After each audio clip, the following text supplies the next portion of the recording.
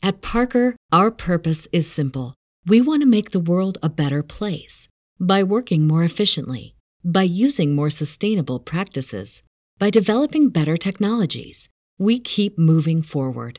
With each new idea, innovation, and partnership, we're one step closer to fulfilling our purpose every single day.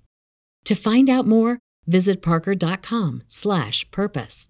Parker, engineering your success. I got an accounting degree because it seemed like a great degree to get, and I figured I'd get a job. And I was an accountant for 10 working days, and then I had started to coach and like basketball and high school baseball, and I was hooked immediately.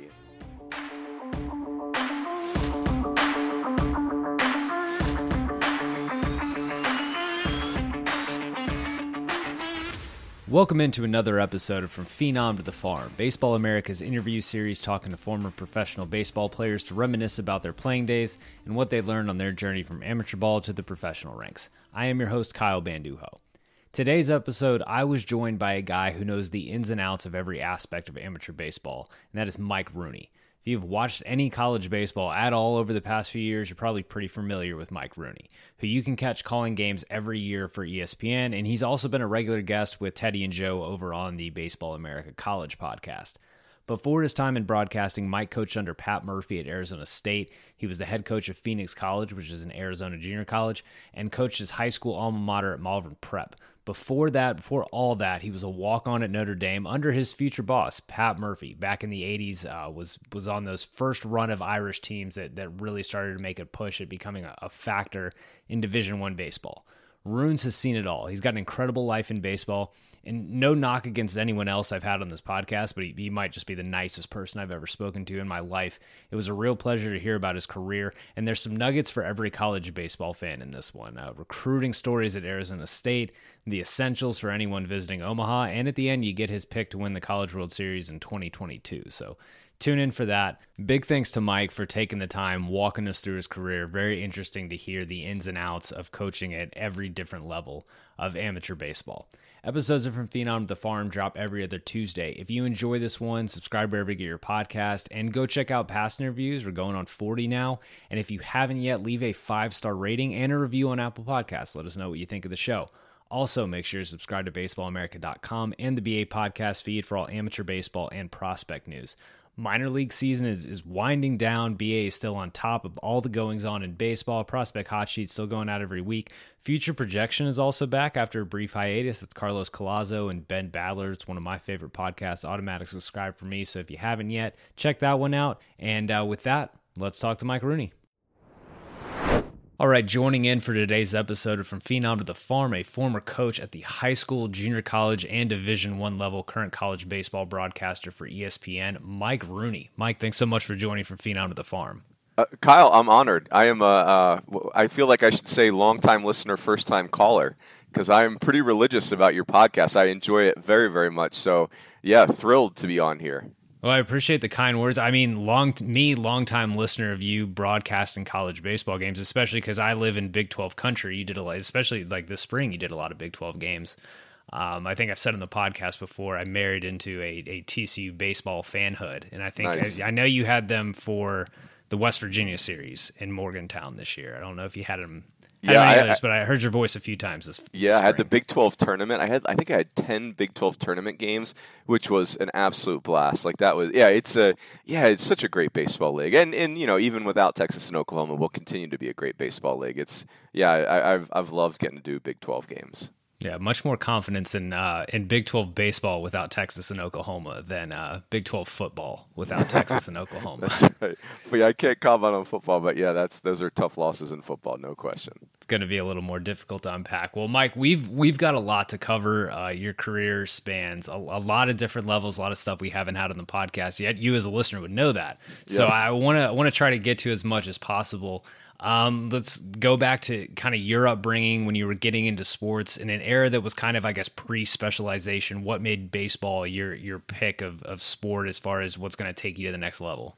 Yeah, so I would say, Kyle, that I of all the guests you've had, I've got the worst tool set of any of the guests, and that's probably why I picked baseball. 5'9", and but in all seriousness, I think you kind of just alluded to it. So I grew up in suburban Philadelphia, Pennsylvania, super sportsy family. Like my dad loved sports and kind of, I loved, sports is something my dad and I share, and my brother as well. And so, yeah, I just, where I lived, where I grew up, and in that era, you played everything. I played high school football. I played high school baseball. We played basketball as kids every day, nonstop, like pickup games. I've probably played more pickup basketball than I've done anything else in my life. And ran indoor track a few winters, and so I just the long story short for me in baseball is Irish Catholic family, oldest son, and I was gonna go to Notre Dame. My dad had gone to Notre Dame. I was a good student. That's the only college I applied to. Got an early decision, and but I had a really good run at the end of my high school career. I was only a 1-year starter in high school for baseball, but that final year it went really well, and so I just figured, hey, I'll try to walk on to the team at Notre Dame, and I was so certain I wasn't going to make the team. Notre Dame has a cool thing; they have full pad inner hall football. And so I was so certain that I wasn't going to make the baseball team at Notre Dame that I actually was going after the walk-on tryouts in the afternoon. At night I was going to Keenan Hall, where I lived, the Keenan Hall football practices. I was actually hoping to be the quarterback, and so it was Pat Murphy's second year there. Who obviously that was kind of fate. And if just making the team as a walk-on and being able to stay on the team for 4 years changed my life forever, and it's just been kind of a wild ride, really. I mean, as a broadcaster for ESPN now, you might lay claim, you would have laid claim to being potentially Notre Dame's most famous walk-on if it were not for that annoying guy on the football team in the 70s. That's right. I was going to ask you, as far as, because Notre Dame is a school that, for a lot of folks, is a dream school. So that was your intention, no matter what. You didn't look at baseball anywhere else. It was, you would rather go to Notre Dame, and even if you hadn't made the team, then go try to play baseball, because it is the most famous Catholic college in the country, but it's not the only one. Yeah. So, like I said, the long story short of it was my dad went to Notre Dame. And, I always tease him that the way I learned profanity was growing up watching Notre Dame football games with my dad. It was the Jerry Faust era when I was a kid, and that was not a great era for Notre Dame football. But, it was born into us. I went to a really good academic high school, Malvern Prep, outside of Philadelphia. And, that was the dream. I applied early decision. When that letter came saying that I was accepted in Notre Dame, December of my senior year, it was the first time I had seen my dad cry. Like, he was so, that meant so much to him. And I did get a couple letters from Division III schools my senior year about baseball, and I showed them to my dad, and my dad, kind of like that generation, a little different than our generation, I suppose. But he's like, "Yeah, we're all set. We've made our decision." And I give him a hard time. We always say that Notre Dame was the best decision I never made, But it was, I got to tell you, Kyle, like, it was. I know there's a million great schools out there, but my Notre Dame experience, from the second I set foot on that campus, it was like a dream.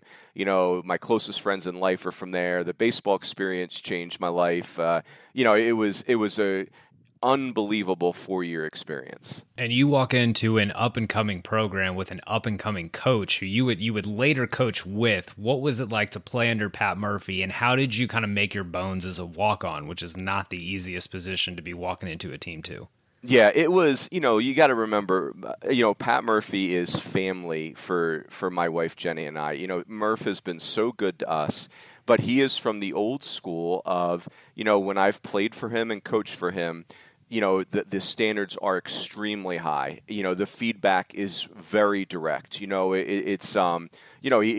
Murph was, whenever I've been part of something with Murph, we're going to the highest level, come heck or high water. And so, those are tough environments for players, for coaches, because you got to bring your A game every single day. But I'd say the flip side of that is that anytime my wife and I, if I'm applying to be the head coach at Phoenix College, Murph's not like someone I'm asking to help. He's demanding that he can help. I'll never forget when I applied for that job at Phoenix College, you would think that the athletic director at Phoenix College would be seeking out Pat Murphy, the head coach at Arizona State's advice, like, hey, you're like the big dog in the collegiate baseball community in this town. Who should I hire? And Murph had to stalk that guy to promote me. And so but getting back to the point, when we played for Murph at Notre Dame, Kyle, he was 29 years old my freshman year. And so, just think of the maturity level of any of us when we were 29 years old. But it was, so it was super old school. The passion, the energy was off the charts. And it was a whirlwind. And you asked the question, how did I compensate as a walk-on?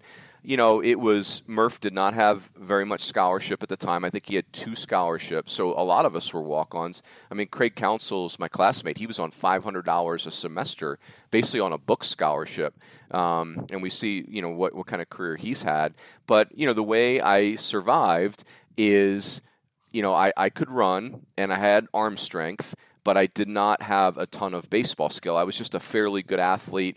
And I just played with my hair on fire, and I made sure I was the first one to show up every day, and I made sure I was the last one to leave every day. And if Murph said there was optional hitting, to me that was mandatory. And I just my strategy was I was going to try to make it impossible for Murph to cut me, not because of the skill level, but because of the time I was putting into it and, those types of things. And so, and that worked, but it's a fair point. I legitimately checked my locker every day for 4 years because, the program was improving and I was over my skis, but it was, I got to be a pinch runner, defensive replacement, utility guy. It was, I got to start the game to go to Omaha my senior year, but it was wild. I mean, it was so fun. It was so challenging.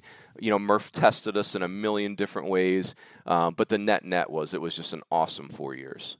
Well, you've seen Division I baseball essentially progress over the last 30 plus years. D1 baseball in the late 80s, early 90s when you're in college, I know, as with everything, some things change, some things stay the same. What about D1 baseball has stayed constant in that level? And then what do you think is kind of the biggest change from your days at Notre Dame versus now? Yeah, gosh, that's a great question. What has changed is pretty easy. It's just there's so many more schools invested in baseball. And I think what has changed is college baseball has always been this really cool sport, this really cool thing that people just found out about. And then athletic directors started to figure out that, hey, access to the top of college baseball is actually, it's right there. This is attainable. You want to be a top 10 school in football, I mean, good luck with that without a $1 billion gift from Warren Buffett to get you started. But you want to be a top 20 program in baseball. I mean, look at some of these programs and look at, I always think about, that Paul Goldschmidt went to Texas State and, you can name a million players, that didn't go to the blue blood schools. And so, I think that's blood schools. And so, I think that's what's changed is there's a cool dynamic and it's attainable for athletic directors. Yeah. So like Chris Bryant going to San Diego, another great example of, that kid didn't go to a blue blood school. And so, but I think, so your other part of your question is what has stayed the same? I'll tell you what has stayed the same is, Omaha being this really cool destination. I think like the 80s was kind of the coming out party for Omaha and, ESPN, the ESPN people love Omaha. Like it's one of the most coveted assignments at ESPN, bar none. And you never think that with all the huge events that they get to cover. So I think that's a cool part. And the one other part that I'd put a bow on it with is, I still think baseball's got the best setup in that the players can be drafted out of high school and the kids that go play college baseball are choosing to be there. And that's not all of us. Like, not all of us got a choice. Like, some of us just, pro baseball chose that for us. But I think that's a big part of it is it's a very high level of our sport, but it is truly amateur. I want to remember to come back to the difference with college football. And the college football, essentially, it's like 3 teams can win the national title every year. I want to come back to that aspect of college baseball later when we get into your broadcasting career, because I have some questions. I can't forget it. But you mentioned Omaha. You mentioned your final game at Notre Dame was you're 1 game away from Omaha. You kind of started your chasing your white whale in terms of getting to Omaha in some form or fashion at that point. What was, because I mean, now it's such a big thing. You mentioned that came on in the 80s with ESPN going there. Was it as big a deal when you were at Notre Dame? Because I mean, now teams across the country, break out of the huddle to saying Omaha. Like it's the goal. It's the reason that guys will turn down. We talked to Carson Whitson earlier this year on the podcast. It was the reason that he turned down a first round money was to pitch Florida to Omaha. Was it as big a deal then as it is now? Yes. Yeah. Now, I would say, it's a different big deal. Like, we weren't breaking the huddle to Omaha. I think just because the only time you ever saw it was on ESPN, and, there's so much more publicity for college baseball now. But, you knew that's where you wanted to go. And I think my experience at Notre Dame was a little bit unique in that Murph was, again, super old school, and I'm beating that expression up in this interview, but, it was, we're taking on anybody, anywhere, anytime, right? So my freshman year, we played 2 fall. So my freshman year at Notre Dame was the Catholics versus Convicts football game. Notre Dame won the national championship in football that year. And Murph invited, remember, he's been there now this is his getting ready to start his 2nd season at Notre Dame as the head baseball coach, age 29.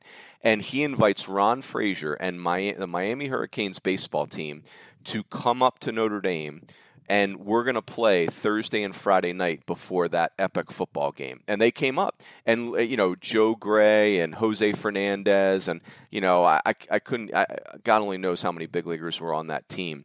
And we beat them Thursday and Friday night in those fall games. And, it was 40 degrees out on a fall night. And I'm sure the Miami players were like, what did we get ourselves into? We hated being there. Oh, hated it. And, we played USC one year in a fall game. We played Wichita State. So, we played at Texas. We played at LSU and faced Paul Byrd on St. Patrick's Day and actually won that game on a spring trip. And so that was the thing, is like Omaha was a big deal, but really I think what was more in the minds of our program was, hey, we're like all these brand name programs in college baseball that we've been watching in Omaha on ESPN.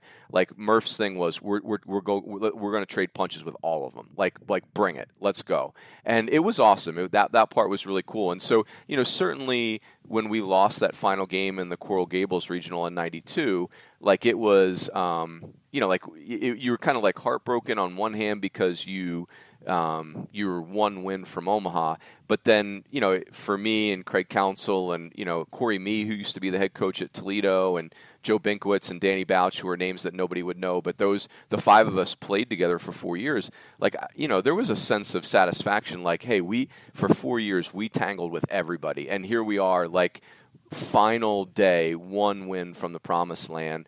That part was, that part never changes, and that's the coolest part of it all. And as you wrapped up your playing career at Notre Dame, were you thinking about coaching? Had you always wanted to be a coach? I read your bio. I saw that you got your degree in accounting. Proud son of a CPA here. So he did not go into coaching. What led you to go into coaching instead of going to crunch numbers?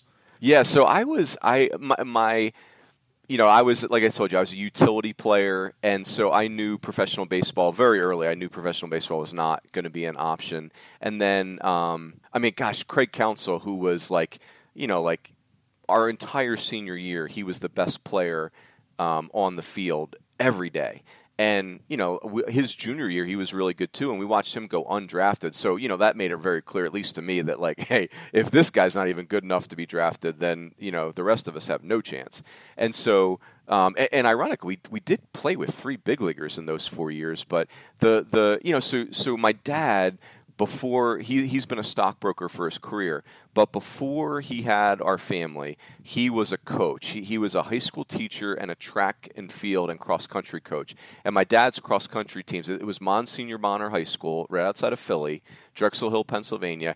And so his individual distance medley relay teams ran in the Penn Relays, and he had won city titles there. So he was really into it. And so, I had that gene too. And so I got an accounting degree because it seemed like a great degree to get, and I figured I'd get a job. And I was an accountant for 10 working days, and then I had started to coach and like basketball and high school baseball, and I was hooked immediately. And so very quickly started to try and get a teacher certificate, and the rest is history. So you head back to your alma mater at Malvern Prep. What is the experience like coaching guys who are not that much older than you in high school baseball? Is it hard to come across as any sort of authority figure, or did that come out pretty easily?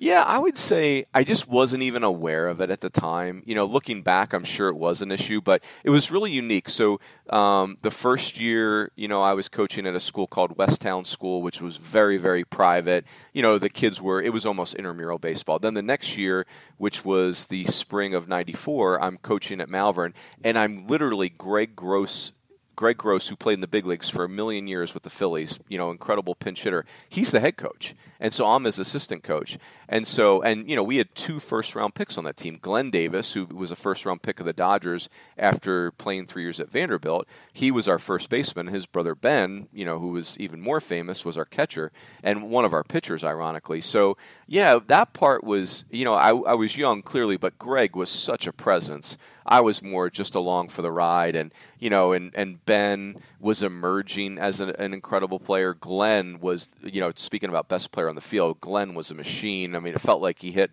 500 that year, and so it was really cool. Malvern is a cool place, great academic school. They take sports really seriously. Same thing. My dad had gone there. I went there. I was thrilled. I was thrilled to be back there. The team, we had such good players, so that part was really neat. What are the duties of a coach when you've got a guy like Ben Davis, I believe ended up being the number 2 overall pick, where that his future in baseball is beyond these high school games that you're playing, and he's going to have a million coaches after you? What's kind of the duty of a high school coach to shepherd a guy like that through who has this future in baseball? Yeah, gosh, I have so many stories from my Ben Davis experience. I would say, the first thing I want to say in fairness to the other kids, Kyle, is that being a high school coach back in that time in the 90s, I just never forget my senior year at Malvern, we had 5 Division I athletes including all sports, on our high school baseball team. And we went 12-5. We played 17 games with 5 Division I athletes.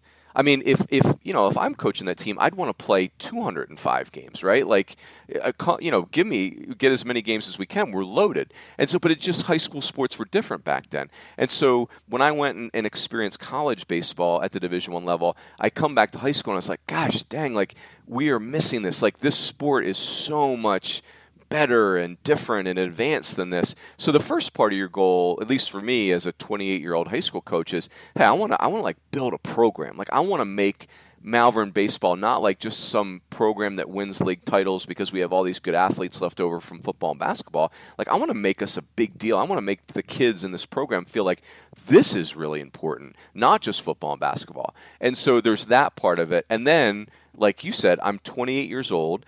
And I'm sorry, I'm not even 28. I left at 28. I'm 25 years old, in the spring of Ben's senior year. So 25-year-old kid, either way, nothing. And, and we're trying to build. It's my first year as a high school head coach. And, we don't have a batting cage. And, we don't, I'll never forget this story. So Ben's a senior. He's a switch hitter. He's a total freak show talent. I mean, unbelievable kid, insane talent. And, one of the stories I tell people that was really neat is scouts would come to watch us play, and Ben would just be intentionally walked the entire game. And so scouts, we didn't take BP after the games in Philadelphia high school baseball, so scouts would say, hey, do you mind throwing BP to Ben after the game? And I'll never forget, Dayton Moore was one of our kind of regional scouts at the time. I think he was probably a cross-checker, but he was at a lot of our games. He was with the Braves at the time. And I think it was to Dayton that I said, Dayton, I don't know how to say this because it's kind of embarrassing, but we don't have enough baseballs for me to throw Ben BP after the game. And we have like 15 baseballs. And Dayton or whoever it was said, hey, like, I'll make you a deal. If I can get you some baseballs, will you throw BP to Ben after games? And I said, hey, I just want to clear it with the other kids because obviously this is gonna, I got to tread those waters. But assuming they say yes, absolutely. And so sure enough, I said to the kids on the team, like, hey, how do you feel about this? We're only going to throw to Ben because obviously these guys are here to see Ben. But are you guys cool with that? And they all, it was a unanimous yes. They all loved Ben. And then next thing I know, scouts start coming to our games with a box of baseballs. Like they're just giving them to me one at a time. And so we literally built our baseball inventory because we're throwing BP to Ben. And, Mike Koplov was in our league, ironically, who became a big leaguer. So that was really cool. But, yeah, it was coaching Ben. As a 25-year-old, I guess the one thing I should give myself credit for is he was our best pitcher the previous 2 seasons. And going into his senior year, I'll say we made the decision that Ben's not going to pitch. And I guess selfishly my thought was, hey, I'm not going to have the first thing on my resume be blowing out a kid that just caught for Team USA. And you knew he was, this special talent. So he only caught, he didn't pitch, and that definitely hurt our team. My dad still kills me about this. We went 14-11 with the best high school player in the country catching for us. So we were a little light on the bump, but it was a blast. Super fun. Kind of ahead of your time in pulling him off the mound, because at that point, I'm not sure a lot of coaches would have done that. But I want to talk about the objectives of a high school coach, in that you have limited time with your players compared to you do in college, and especially with your players, and especially you were at a program at Arizona State after this, where the top tier of player obviously wants to get drafted, wants to be a first rounder, whatever. But even the bottom tier of player is serious enough about his baseball and his talent that he's playing at Arizona State, even if he's a walk-on. Yeah. Different quality player. In high school, for a lot of these kids, baseball it's something fun. It's something they've probably done since Little League, but it's just an extracurricular. For every Ben Davis, there's Ben regular dude who just wants to play baseball for fun and not play beyond high school. Taking that into consideration, what are the objectives of a high school coach, taking the team into a whole and kind of, I guess weighing out the expectations, because not every kid is a Ben Davis or is even a college player. Yeah, so I would say, there's 2 ways I can answer this, right? Like, what should the expectations be for a high school coach, and what was my mindset at age 25, 26, 27, 28? But I'm not going to be too critical of myself. I would say, my goal was to make it a big deal. I guess my theory on it, Kyle, was the kids that just want to play for fun, they can actually do that for their entire life, right? They can go play in men's leagues. They don't need a high school baseball experience for that. They don't need a college baseball. You can go play baseball whenever you want, really. But what I wanted a program that they would take pride in, little things. We printed up these blue Malvern baseball T-shirts, and the thing was, you couldn't get the T-shirt until you made the varsity at Malvern Prep. You couldn't buy it. Nobody could buy it. And so we, a little thing like that. That was what we practiced in that T-shirt. So something to take pride in. That was at the time where I'll never forget seeing Skip Bertman at a clinic. And every day when the LSU players for game day, when they come into their lockers, he'd have a quote from Chicken Soup for the Soul. And I stole that idea, 100%. So every game day, the Malvern, our Malvern Prep players, when they'd go into their lockers, I'd have when I should have been grading my math tests, I was in the teacher's lounge photocopying these sheets that said Malvern Baseball, March 25th, 1995, and a quote, a motivational quote. Our colors were blue and silver. We had a blue and silver play like a champion today sign that they would hit on their way out of the locker room. So I think that what I wanted, Kyle, was and I do think this is part of the job of the high school coach, is give these kids something that they can take pride in, because that's how they're going to figure out what they have inside of themselves. I think, giving them an easy experience doesn't prepare them for much. And, I was there to win. We all want to win, and I probably let that get the best of me many times over as a young high school coach. I was really into the kids that wanted to play college baseball. I was going to do everything I can. I was going to make phone calls, anything I could to help promote them there. And certainly that in the long term helped me in my career because you make contacts. But I think that was my ultimate goal. Is I want this to be a big deal. I want this to be something that the kids could really take pride in, because I felt like that's at the end of the day, win, lose, or draw, whether you're all league or a backup player, that's what makes a difference. If you were part of something that you felt like was bigger than yourself. So you're at Malvern.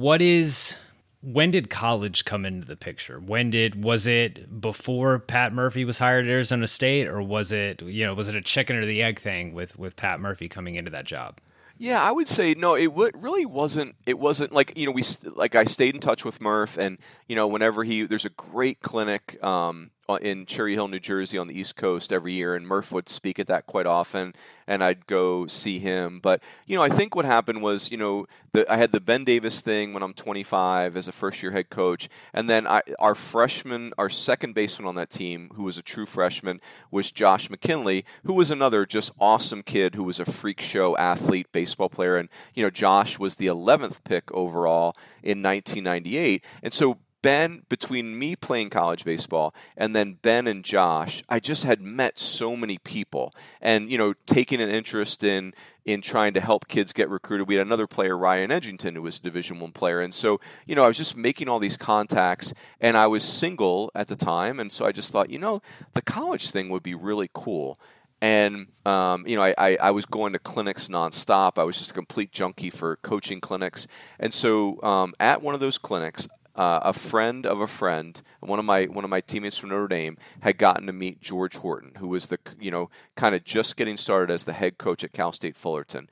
And so I got to just kind of meet, have a prearranged meeting with George at the clinic, and I expressed to him that, hey, like if I would be really interested in joining your staff if that was an option. And I've been reaching out to Paul Maneri, who was now at Notre Dame, and I've been reaching out to Murph, but they didn't really have any opportunities. But George had said that, hey, we have kind of like a off the field position that you could do. And so I was like, done. I don't even, it wouldn't pay, and literally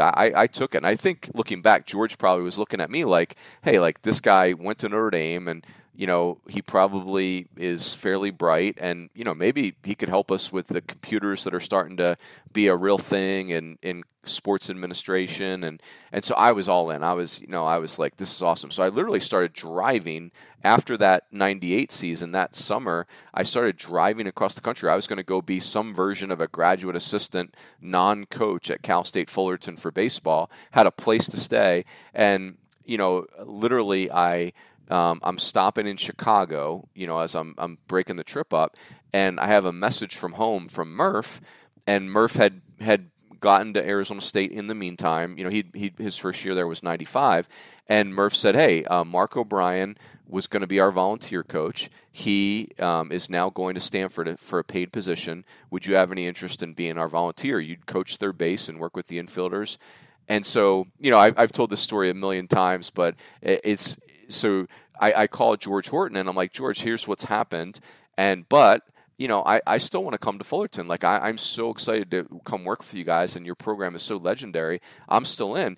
And George, as only a kind man like George Horton could do, he says, Runes, like, you can't come here. Like, you're not going to be on the field. You're not going to be anywhere near the field at Fullerton. You're going to coach third base at Arizona State. And I was just like so young and dumb. And George was like, look, I'll have a great experience, right? So, and so George has always been one of my heroes in coaching, still is one of my heroes in coaching.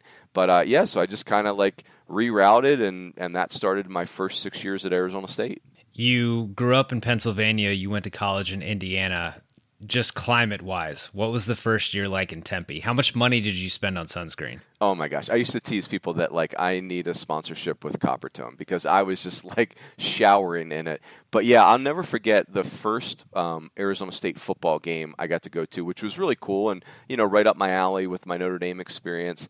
And it was so hot all day, and I was thinking, well, hey, at least it's a night game and it'll be cooler. And it was not cooler, right? It was hot as blazes at night. And, so it was the weather thing was weird my first year because it was so hot. But hey, the no humidity is a real thing. The dry heat does help a ton. But I'll tell you the other thing that was so unique was it literally, the weather is the same every day. Hot and sunny, hot and sunny, hot and sunny. And that blew me away. And even though the heat was uncomfortable, trading that for the rain and, you can imagine being a high school baseball coach in suburban Philadelphia. I mean, you wake up lighting candles every day that you're going to be able to get on a field or play a game. And so it was, the whole experience was overwhelming, but I was thrilled by the weather in many ways. And you said you started as an unpaid assistant? Yeah, so I was the volunteer. That's what I went there as. But something that's still very much a reality in college baseball. And I try to be as measured as possible on things like Twitter, but when the volunteer conversations come up, I can get a little emotional because, I was the volunteer at Arizona State for 18 months. And, it was, I wouldn't change it for the world. The summer in between, I went and coached up in Alaska, which was an amazing experience. And so, John Pulowski had been our pitching coach. He, in the middle of the year, got the job at College of Charleston as the head coach, and that's the only reason I got to be a paid coach is because JP left in the middle of the year. Otherwise, Murph probably has a national search, and I probably don't get it. But so really lucky. But I'm telling you, Kyle, like those 18 months, it gets really spooky. You have no insurance. And so every time you get in a car, you're scared out of your mind. Like, what if we get in an accident? I'm going to have fundraisers to pay for medical care. And, I cashed in all of my measly 401k or 403b, whatever it's called, from being a high school teacher. And, my mom is sending me $60 a month for groceries, and I'm coaching baseball at Arizona State. I'm caddying at Paradise Valley Country Club. I'm giving baseball lessons. I'm tutoring kids in math.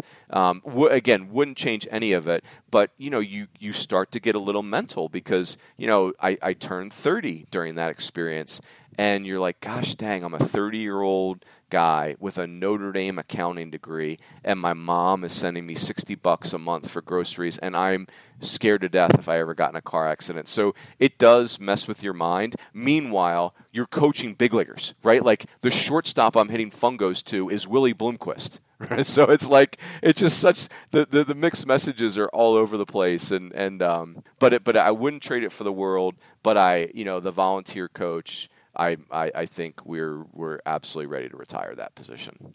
I would agree.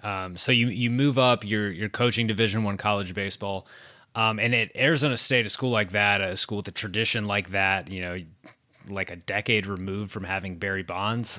What are the pros and cons of coaching at a baseball powerhouse, even as a volunteer? Are there cons to a team that when you start the season, there's expectations of, I guess, a Pac-10 at that time title and a trip to Omaha? Yeah, I would say there really aren't any cons because it's just kind of how you address them and how you handle them mentally. But that said, like I was not prepared to do those things, and handling those things is easier said than done, and very few people are able to do it. So let me do the pros first. The pros are, like as a high school teacher and coach, it's like I'm teaching math class thinking about my practice plan, right? Like I'm grading math tests thinking, can I just stop doing this so I can make some phone calls to college coaches to try and help one of my guys be a D1 player? So then I got to Arizona State, and it's like, oh my gosh, all I do from the second I wake up to the second I go to bed is I coach baseball and all the things around it. Like we're in an office and we're talking about baseball. Like it was such, like those 6 years at Arizona State, Kyle, it was like getting a PhD in baseball. It was so amazing in every way. The people I'm getting to meet, how much I learned about the game, all of that stuff. You throw in the Arizona State stuff, the crowds you play in front of at home, the crowds you play in front of on the road, the talent of the players you get to recruit and coach, the people in the game you get to meet. I mean, it was the pros were infinite, really. Now the cons you mentioned, there's two cons that come to mind. One is, hey, my 6 years, my first 6 years at Arizona State, we never made it to Omaha. We won a Pac-12. We were a top 8 seed twice. I like to say that we were one game from Omaha twice. But for 6 years, you feel like you're doing a bad job, right? Like you at a place where it's national championship or bust, you can really get met. Like that can really beat you down and wear you down. Now, I would argue that I could have done a better job handling it, but I've met very few people that can handle it. So that's one con. I think the other challenging part at a place like that is your recruits are so famous. It's really hard to get them to campus. Because you're doing my job for me, because that was my next thing. Yeah. To talk about recruiting at Arizona State and some of the guys you had rolling through that school. Yeah, that part was hard. So, but it was again. I am so thankful for that experience. It was so awesome. I met my wife during that time, and I'm so grateful that Jenny and I got to share a lot of that. It was incredible, really. Yeah. Well, on to recruiting. You're with your career and everything you've done now. I don't know. We haven't talked about this, but I've played a ton of MVP college baseball 2006, 2007. So I know how tough it is to try to build out a roster and balance that 11.7 scholarships. I mean, That's great. I know it's difficult, but when you're doing it in real life, and not only at Arizona State, I assume you guys got the full boat of scholarships, unlike your time at Notre Dame. But how do you plan out a roster between recruiting? You're not sure who's getting to campus. You're not sure who's leaving after their junior year. How much did the accounting degree come into play there a little bit, being able to kind of help Murph figure that out? Yeah, honestly, Murph was a wizard at that. Like, he was so good at it. And, the truth is, Kyle, like, we did it like an airline. Like, we over-recruited, and then we would figure it out at the end. And, it's really hard because, you recruit these families for years, and then sometimes they call you with bad news. Sometimes everything's fine, and sometimes you call them with bad news. And, I think the good thing in a place like Arizona State is that every kid you're recruiting wants to be a big leaguer. And, so the kids that you recruit and then they sign, you're really bummed, but you're happy for them at the same time. It's kind of this really bittersweet feeling. And then other kids, you get through the draft, and that's great. And then there's other kids that, hey, maybe, we didn't think Pedroia was getting through the draft, and he did, and so now you've got too many middle infielders. And, the good news at that time is some of those kids, going to junior college was really disappointing, but not traumatic, because maybe the scout that drafted them was feeling like, hey, yeah, like that. Why would you go to Arizona State and watch someone else play when you go to, Chandler Gilbert Community College and get your repetitions and, get back in the draft or go to Arizona State? But, those are really disappointing conversations because you're selling them the dream. But yeah, honestly, it felt like, Kyle, we had to sign 20 players to get 10 to show up, because again, Arizona State's a fine institution, but it's not Stanford or SC or Notre Dame or Rice or Vandy or any of those places where we were getting the kids that were the baseball rats, and we loved those kids. But given an opportunity to play professional baseball, most of those kids would take that opportunity as opposed to doing 3 more years of school. And with the limited number of scholarships, did you feel like there was a lot of pressure to hit on the kids that you're giving money and for those kids to succeed when they got to campus? Yeah, I would say that's a good question. I would say there's always more pressure on the kids on bigger scholarships. And some of that's self-induced. Like the kids all know what scholarships each other are on. And so, that was always a thing where the kids on bigger scholarships, they felt a lot of pressure. You could see that.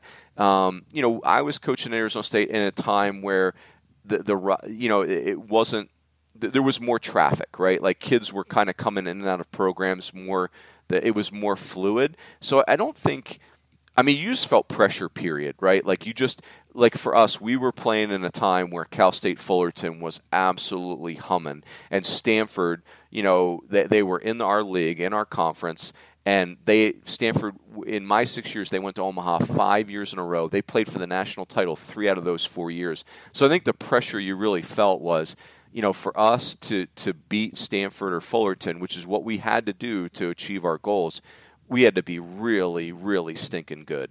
And so I think that was the biggest pressure you felt in, hey, we got to get elite players signed, we got to get elite players through the draft, and we got to coach them up to be able to beat programs of that caliber. And with getting elite players through the draft, something you and I actually talked about previously for an article that is in the August edition of the BA magazine, is that decision. I imagine you had to sit down with a lot of kids, a lot of families, and sell them on Arizona State. What was the Mike Rooney secret sauce when you're visiting with a family, especially the player that's that has that draft interest, might have a firm number? What for you was the selling point, especially back then? What was your selling point in college baseball and the experience at Arizona State? Yeah, I would say, it's more sophisticated now than it had been. But, and I would say this, Kyle, I'll go backwards to forwards is, at the end of the day, when I look back on that experience, all that effort to educate the families, some of it was wasted because, the families that are predisposed to choose academics are going to do that. The families that are predisposed to want to go play and chase the dream are going to go do that. And ultimately, who decides is Major League Baseball. Like if the scouts, put enough of a value and a number on the player, then you're pretty much toast as a college coach. Now, I think college coaches have done a lot better since then, and I'll never forget that, one of the revelations for us was Scott Boras, who was representing a lot of Stanford players at the time, and we're just like, how are these Stanford players always going to school, and our guys sign every time? And, the thing that Scott was educating these families on is, hey, this is not about draft day. This is not about getting to the big leagues. It is play and stay. If you're not a big leaguer for 6 years or more, you are going to be an accountant, a teacher, a fireman, a construction worker. You are going to work like the rest of us. So if your dream is to be a big leaguer for your life and for your career, it's 6 years or more. So let's craft a path that is play and stay. And Boras was very much in favor of kids going to college. And his thing was, hey, if you look at college first rounders, 56% of them at the time, this is a long time ago, would meet those play and stay criteria. Whereas for high school first round draft picks, it was more like 27%. So Boras's point was, hey, if your dream, let's not just talk about the education and off the field life and all those types of things. If your dream truly is to be a play and stay in the big league 6 years or more, then college has proven itself as a route, as a path that is over 2 times more successful than the high school kid for basically the same population, which is the first round picks. So I think that was ultimately what our sell was. Is let's be very direct about what the dream is. If the dream is just to be a minor league player or to get a big bonus, that's a whole different thing than the play and stay thing. So I think ultimately that's where it was. But honestly, Kyle, I think it really is about each family, and I'm in favor of families having a choice. I have a very strong opinion on what I think is a good decision and a bad decision, but in many ways, it's not right for me to say that. That's just my opinion, right? It's every family gets to decide, and that's a positive for baseball. What is life like for a coaching staff on whenever the deadline, August 15th, back then, they've changed it a few times. What is it like in the waning hours of the MLB draft signing deadline, or at least that last week? Yeah, it is. It's dreadful. It's back then we had to get kids to go to their first class was the key. And I'll never forget my first year. So it starts on draft day, right? And back then we were watching the draft on the internet on computers. And so you're super excited and anxious. And then you just start taking gut punches, right? Like you see Cody Ross taken in the 4th round. You're like, oh, dang it. And so, that type of stuff is. but it's exhilarating in a lot of ways. But I'll never forget, we had a pitcher, Mike Esposito. He was our opening day starter as a true freshman in 2000. He blew out. He had been a 5th round pick out of high school, turned down $500,000. So he was a stud. So anyway, he comes to us, blows out after 2 or 3 starts his freshman year. And then he rehabs. He comes back his sophomore year, has a 17 strikeout game, a year after Tommy John surgery. Really was a remarkable kid, remarkable what he did, how he attacked the rehab. And so we thought we'd get him back for the 3rd year, which was our 2003 team, which was loaded. This was a team that went to Game 3 of a Super Regional. Pedroia, Ethier, Travis Buck, Tuffy Ghostwitch, Jeff Larish. We had 5 big leaguers in our lineup. And Mike Esposito would have been our number 1. The Rockies found a bunch of money for him at the very end. He would have been like a 15th rounder. They gave him $750,000 like the day before school started. And so we were thrilled for him in that, he had turned down $500,000 and now he got paid more. So that was really important because we love the kid, right? But, selfishly, you're also crushed because you're like, dang, we know we got an Omaha team coming back, but we might be a little bit light on the mound. And, but hey, and Espo ended up pitching in the big leagues, not a play and stay guy, but he got to the big leagues and really, kind of a cool story. Is there a silver lining in situations like that? Did you get to reallocate that money? Like when he says, hey, I'm not coming back, is there suddenly scholarship that you can reallocate to older guys or returners? Yeah, yes, but it's like it's kind of anticlimactic, right? Because you've already got your roster set, and it's just gravy money. Like you've already got everybody settled into the scholarships they're going to get, and so you can't go out and you can't change your roster at that point. And so, I'd say the silver lining is some other families get some more scholarship, which is great, but it's not like not anything life changing, game changing, really, and certainly now you have a big hole in your roster. So, with your time at ASU at the end of every year with the coaching carousel, how many times did you try to get involved or look at moving on from Arizona State or trying to find I read an interview where you said something along the lines of Duke and the service academies were the ideal kind of jobs for you. What made them so? Yeah, I would say, Kyle, like I was so young and immature. I was desperate to be a head coach. Like you asked the question a second ago, like which times did I try to get involved in a search? And I would say all of the times, right? Like there was no job I wasn't interested in. St. Mary's, Toledo, Army. I applied for Army. I applied for every job. And as fate that was my dream, right? My dream was to be Division I head coach, and I didn't necessarily have this dream that I wanted to be, the guy that took Skip Bertman's place or anything like that. I had a very academic background, so I was very attractive to that, like schools that were, like a Duke seemed like a sleeping giant at the time. The service academies always were, they just seemed like such awesome institutions to me.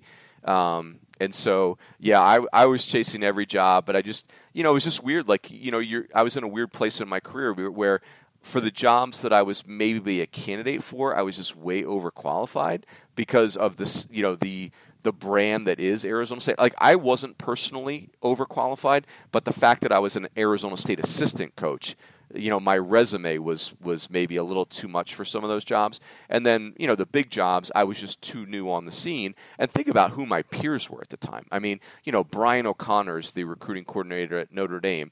Dan McDonald is the recruiting coordinator at Ole Miss. Jim Schlossnagel is the recruiting coordinator at Tulane.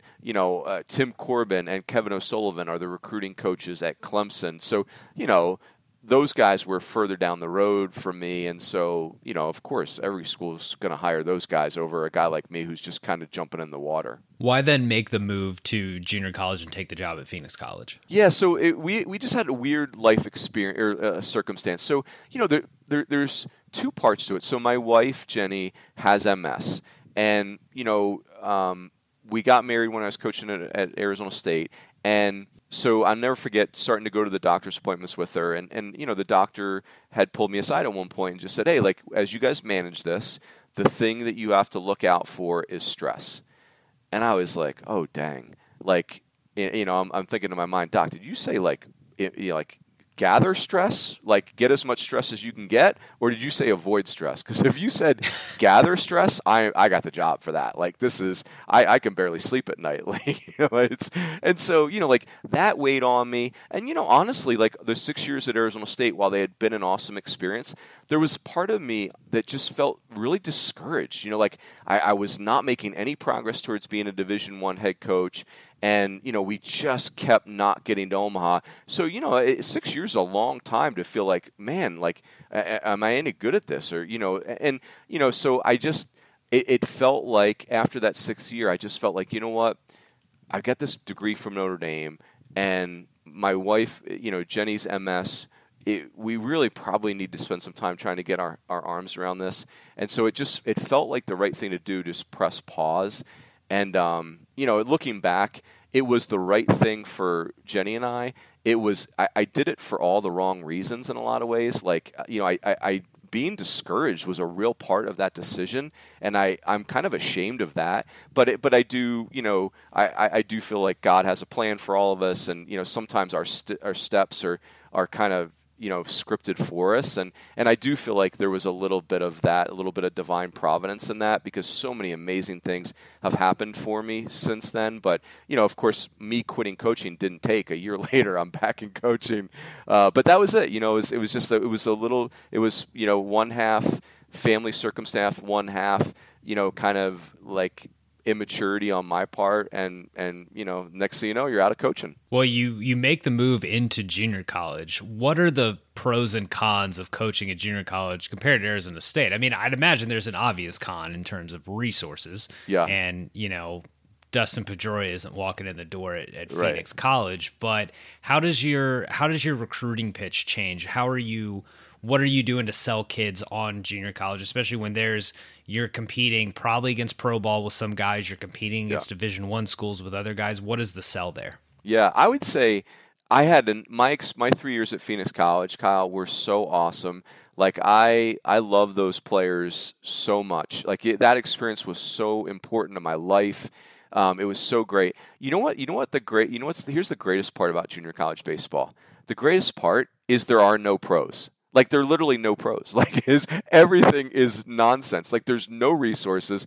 There's nothing. The competition level is insanely good. So the people you're playing against are awesome, and you've got no resources to combat that with. And so you got to figure it out. And your players have to figure it out. It's almost like, one of the things about junior college is you kind of feel like, hey, the baseball world has rejected you. And many times that's self-inflicted. For me, it was.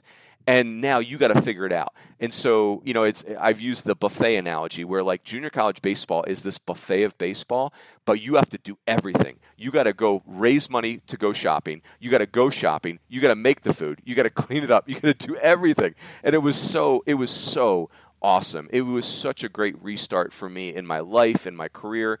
And those players were so important to me. And so Phoenix College is in the city. Every player that you would want to recruit there from Arizona literally has to drive past several other junior college who were better at baseball than us at the time to come there. And so we just started, we would take the Arizona kids that would slip through the cracks, and then we just started recruiting out of state. Kids from Denver, kids from Chicago, kids from California, Washington, where, coming to Phoenix felt like a big deal.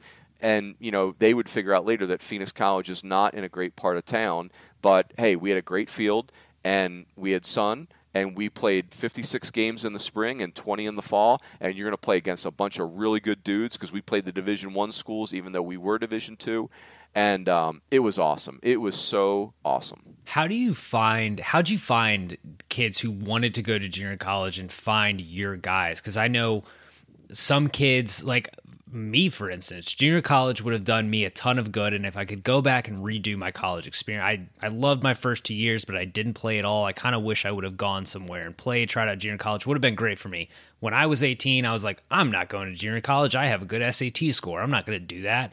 And it was dumb. How do you find the kids who are willing to really take a look at junior college? How do you find that match? Yeah, I mean, it's not dissimilar to a lot of recruiting where you got to search long and hard. And, for me, we didn't have resources like, not one time did I go on the road recruiting for Phoenix College where I wasn't paid to be there. Like, because I didn't have expense account for that. And so, you would go work any camp you could work. I leaned hard on our relationships. Mark Johnson, the famous coach at Cherry Creek in Colorado, he knew me from me coaching his son, and he knew Murph, and so he knew the players that we were looking for. So we got some really good Cherry Creek players. Brian Hurry up at Mount Carmel in Chicago. We had relationships from Notre Dame and Arizona State when we took Chicago players. He knew exactly what we were looking for. And so you lean hard on your, I'll never forget, we had a second baseman, Mikey Navarro, or a shortstop. He played shortstop for us on the team that won the state. And, he was 5'5", and he was an elite soccer player who just got burnt out on soccer. So that's why the other junior colleges really weren't on him. We just got lucky there. So, it's all the ingredients in recruiting that matter, is knowing what you want, hustling like crazy, getting the word out, building relationships with people that can help you find players, and then, you need a lot of good fortune. So you have your years at Phoenix College, and then how did you find your way into media and into broadcasting and calling college baseball games? Yeah, so, I owe all this to Murph. I grew up in Philadelphia, like I told you, and sports talk radio was what I was raised on. When I drove across the country to come to Arizona State, I had taped WIP is the famous sports radio station in Philly, which is so over the top. Like, if the Eagles go down 7-0, it's fire the coach, fire the owner. Like just every irrational stereotype that you have about a Philadelphia sports fan. WIP embodies that. And so I had taped like 20 hours of WIP, and that's what I listened to going across the country in my little Toyota Tercel. So, like that was in me. And my final year at Arizona State, Murph pulls me aside, and our play-by-play guy, Tim Healy, who is a legend and one of the most awesome people you ever meet in your life, he's the play-by-play guy at Arizona State for football and basketball and baseball. So by the time he got to the baseball season, he was gassed. And, we typically had a long season into the postseason. And so Heels, as we call him, he'd have to do all of that plus the coach's show for football and basketball, and then Murph's coach's show. And Murph hated the coach's show anyway. And he just felt like, hey, Heels is gassed. So my final year, 2004, he pulls me aside. He says, Runes, you are going to host our radio show this spring. And I'm like, oh, crap, did I just get fired? What? And I'm like, Coach, I'm the third base coach, and I work with the infielders. What are you talking about? He's like, yeah, that's all fine, but you're going to also host our radio show. And I'm like, what? Murph, I don't even call into those radio shows, let alone host one. He's like, you're going to figure it out. You're a smart dude. We're doing it.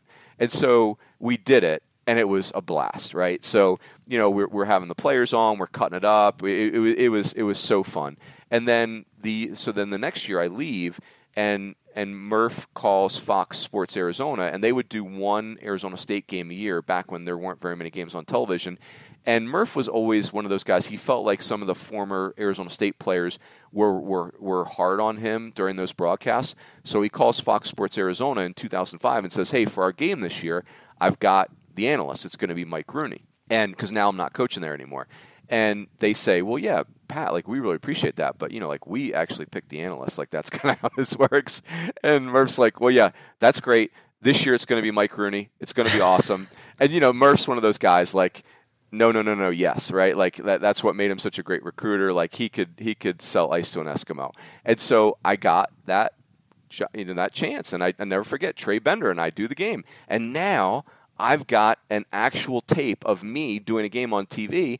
And so I'm thinking, man, I'm just going to start sending this to ESPN. Maybe they would put me on. And so it took me 3 years of sending them tapes, and got to do some more softball games. And then finally in 2009, Meg Renchis, who now is she's had a monstrous career at ESPN. She's amazing. She runs the whole softball thing, and she's a really dynamic executive at ESPN. She gave me a chance. She gave me the Delaware State Bethune-Cookman game on ESPNU in May. What a barn burner. Yeah, that's right. No wonder no one else wanted it. But it was so that was my first game at ESPN. And I mean, gosh, think about that. That was whatever that is, 12 or 13 years ago.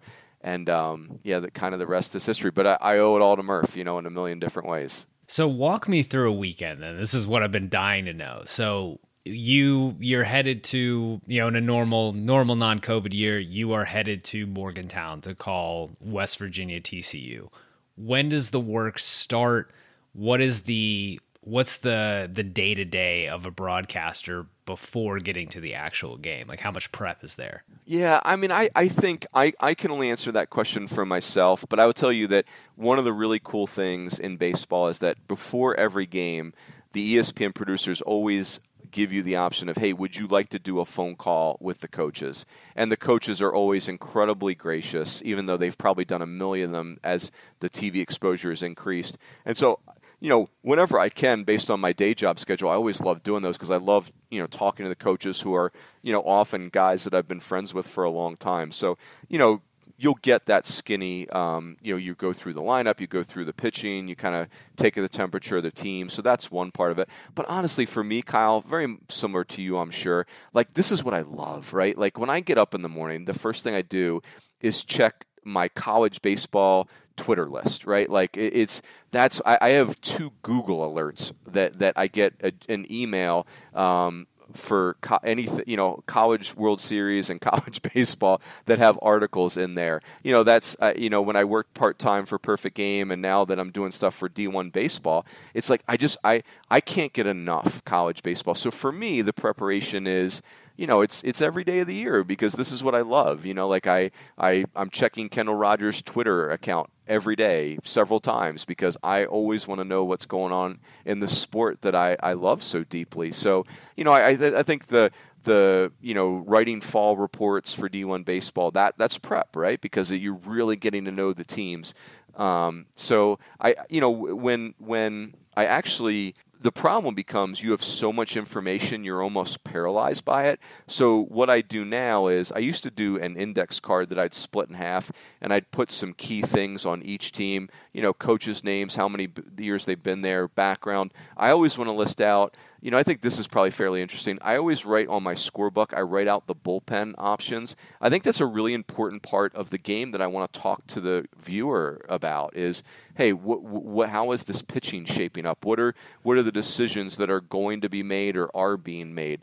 I always put some postseason relevancies for each team because I think that's, much like basketball, that's what it's all about is getting to the postseason and excelling there.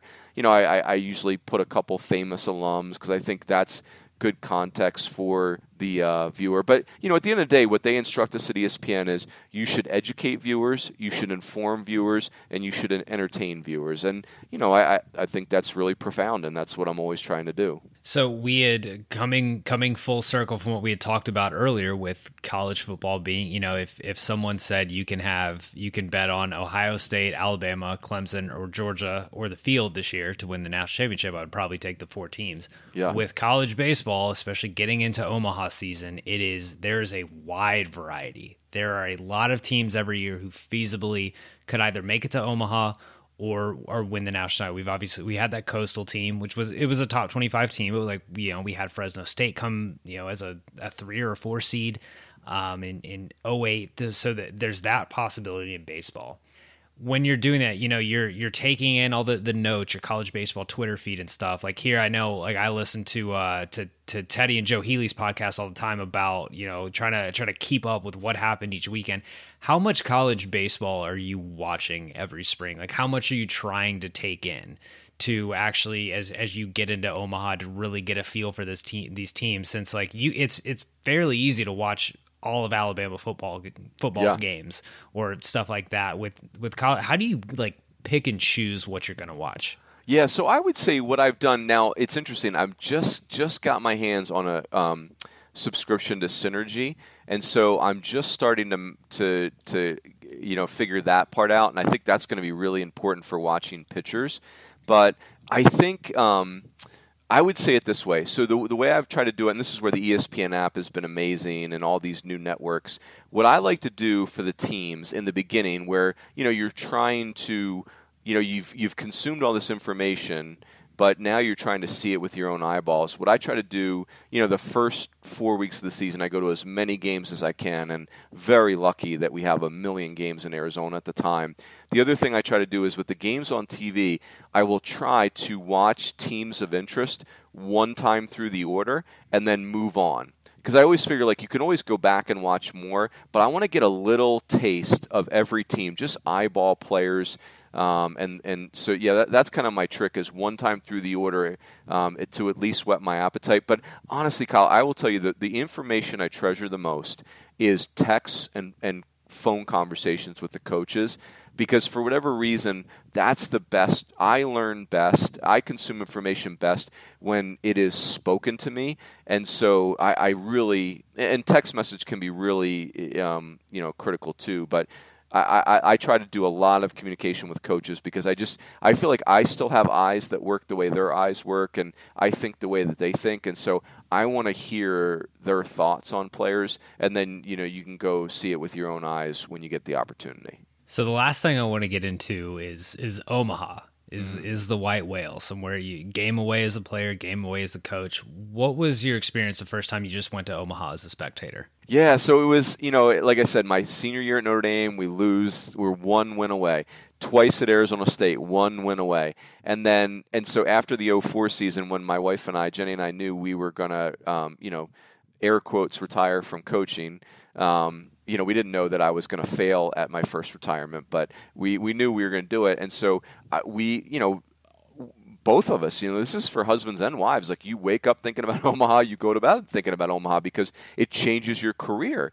And so we were finally like, hey, we got to just go to this place that has tortured us for 6 years and just see what it's all about. So that's what we did. We called the NCAA. They gave us awesome tickets.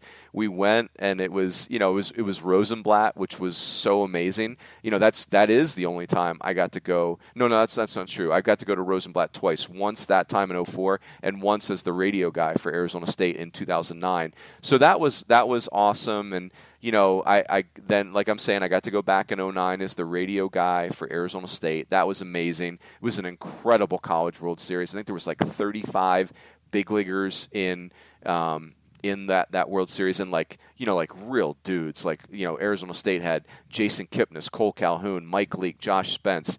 Dustin Ackley was there. Matt Harvey was there. Brandon Belt was there. Brian Dozier was there. I mean, it was insane, the talent that was in that College World Series. And so, yeah, so those were the first 2 times. Once as a radio guy, and once just me and my wife, and it was I've never had a bad trip to Omaha. That's the bottom line. What are the fan staples? What's the bucket list of someone going to Omaha for the first time? What do they need to do during the College World Series besides just watch a lot of baseball? Yeah, I mean, the stadium atmosphere is amazing. It's like there's 360-degree concourse. You feel like you're either at a state fair or at a Cubs game at Wrigley Field, or I relate it to a Notre Dame football weekend where there's just a bunch of people around tailgating. So, I think drinking in the stadium, a Zesto's milkshake is a must-do.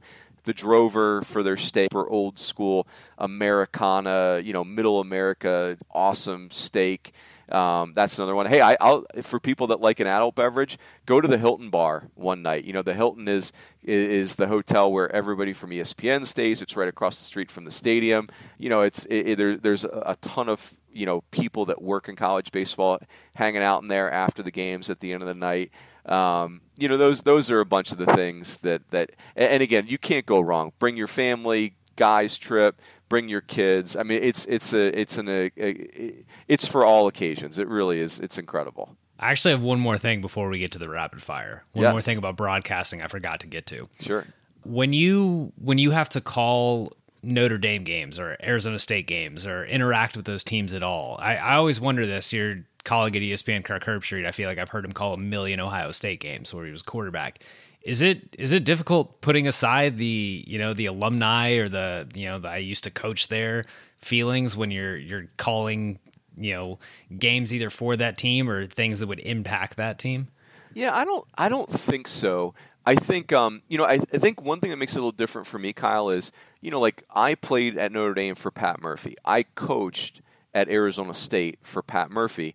And when I've broadcast games for ESPN, I've never done one of Murph's games. And so I think that makes it a lot different because, when Murph leaves Notre Dame and then Paul Mainieri takes over, it's the same school, but it's a different program in a lot of ways. You're not, as much as I love Paul Mainieri and Brian O'Connor and those guys treated us great, it's not the same connection as it is when your coach leaves. So I think that part makes it very simple. I think especially on now again, me and Tim Healy did radio games for Arizona State baseball in 2009 for the Arizona State Network. Hey, you're like Hawk Harrelson, right? You're total homer, just let it rip. It's so that's really fun. But I would say the one thing you do have to be careful of, because I live here when I'm doing an Arizona State game, I just know so much more about their team. So you do have to balance that part of it. But I don't know. I just think as long as you're cognizant of it, it's fine. And again, the best compliment that you can get in broadcasting is when you get on Twitter and both fan bases are ripping you, then you did a good job. Absolutely. I love that Hawk Harrelson is kind of the go-to for ultimate homer guy. Oh, it's so good. Yeah, no, I when I watch Twins White Sox games, I obviously switch to I obviously keep to the Twins broadcast. We have a good setup with Dick Bremer. But okay, a little rapid fire for you, and then we'll let you get out of here. Sure.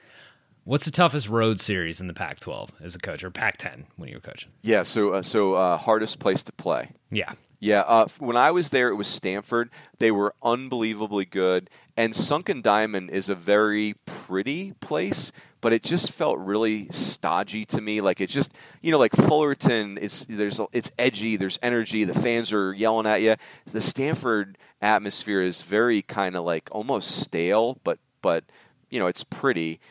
And then they just kick your teeth in. So, yeah, Stanford was tough. Who is the recruit that got away, either to the pros or another school? Well, the one that I always think about the most is Trevor Crow, because I did a home visit with him and his family, and I thought it went amazing. And the next thing you know, he committed to Arizona, our rival. So I always think of Trevor Crow on that one. Great family, great kid, and a big leaguer. Who is the recruit that the biggest fist pump when they got to campus? Dustin Pedroia. That makes sense. That adds up. That one has aged well too. Yeah, that we knew every tournament we saw him at, he was the best player on the field, bar none.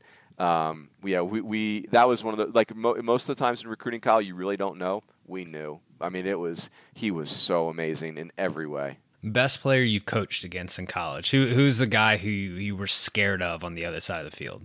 Oh man, that's a great question. I would say best player we coached against in college. You know who was the guy that dominated us? Was Connor Jackson. Played at Cal, first rounder of the D-backs. I swear we never got him out. And, we also coached against Justin Turner a bunch of times. I wouldn't say he was the most intimidating, but I just thinking about Justin Turner that, man, they win a lot, and he's always in the middle of it. So, Red Turner was really, he was awesome to coach against. It took him a while to figure it out, but he finally did. Yep. Last one I got for you. Who wins the Natty in 2022? Who wins the Natty in 2022? Great question. I'm going to say Arkansas.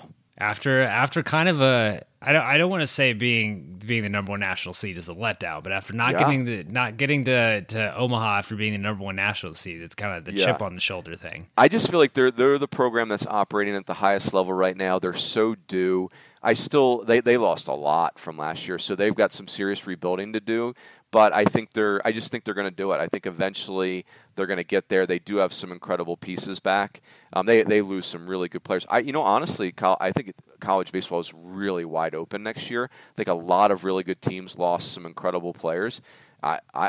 Doing an 8 for Omaha, that was really hard this year. I'm really excited to see who emerges next year. Arkansas picked up the top undrafted player, I believe, according to the BA 500, but that's a good pick. We'll hold you to it. Mike, thanks so much for joining from Phenom the Farm. It was a real pleasure. Yeah, me too, Kyle. Thanks for having me. And that's it for today's episode of From Phenom to the Farm. Huge thanks to Mike Rooney for stopping by, walking us through his career. Really looking forward to hearing Mike on the call again this coming spring. If you enjoyed the show, please remember to subscribe, rate, review if you're on Apple Podcasts. Those 5-star ratings are a huge boon to the show. Make sure to subscribe to BaseballAmerica.com for all your amateur baseball and prospect news. And we will catch you in 2 weeks on From Phenom to the Farm. Thanks for listening.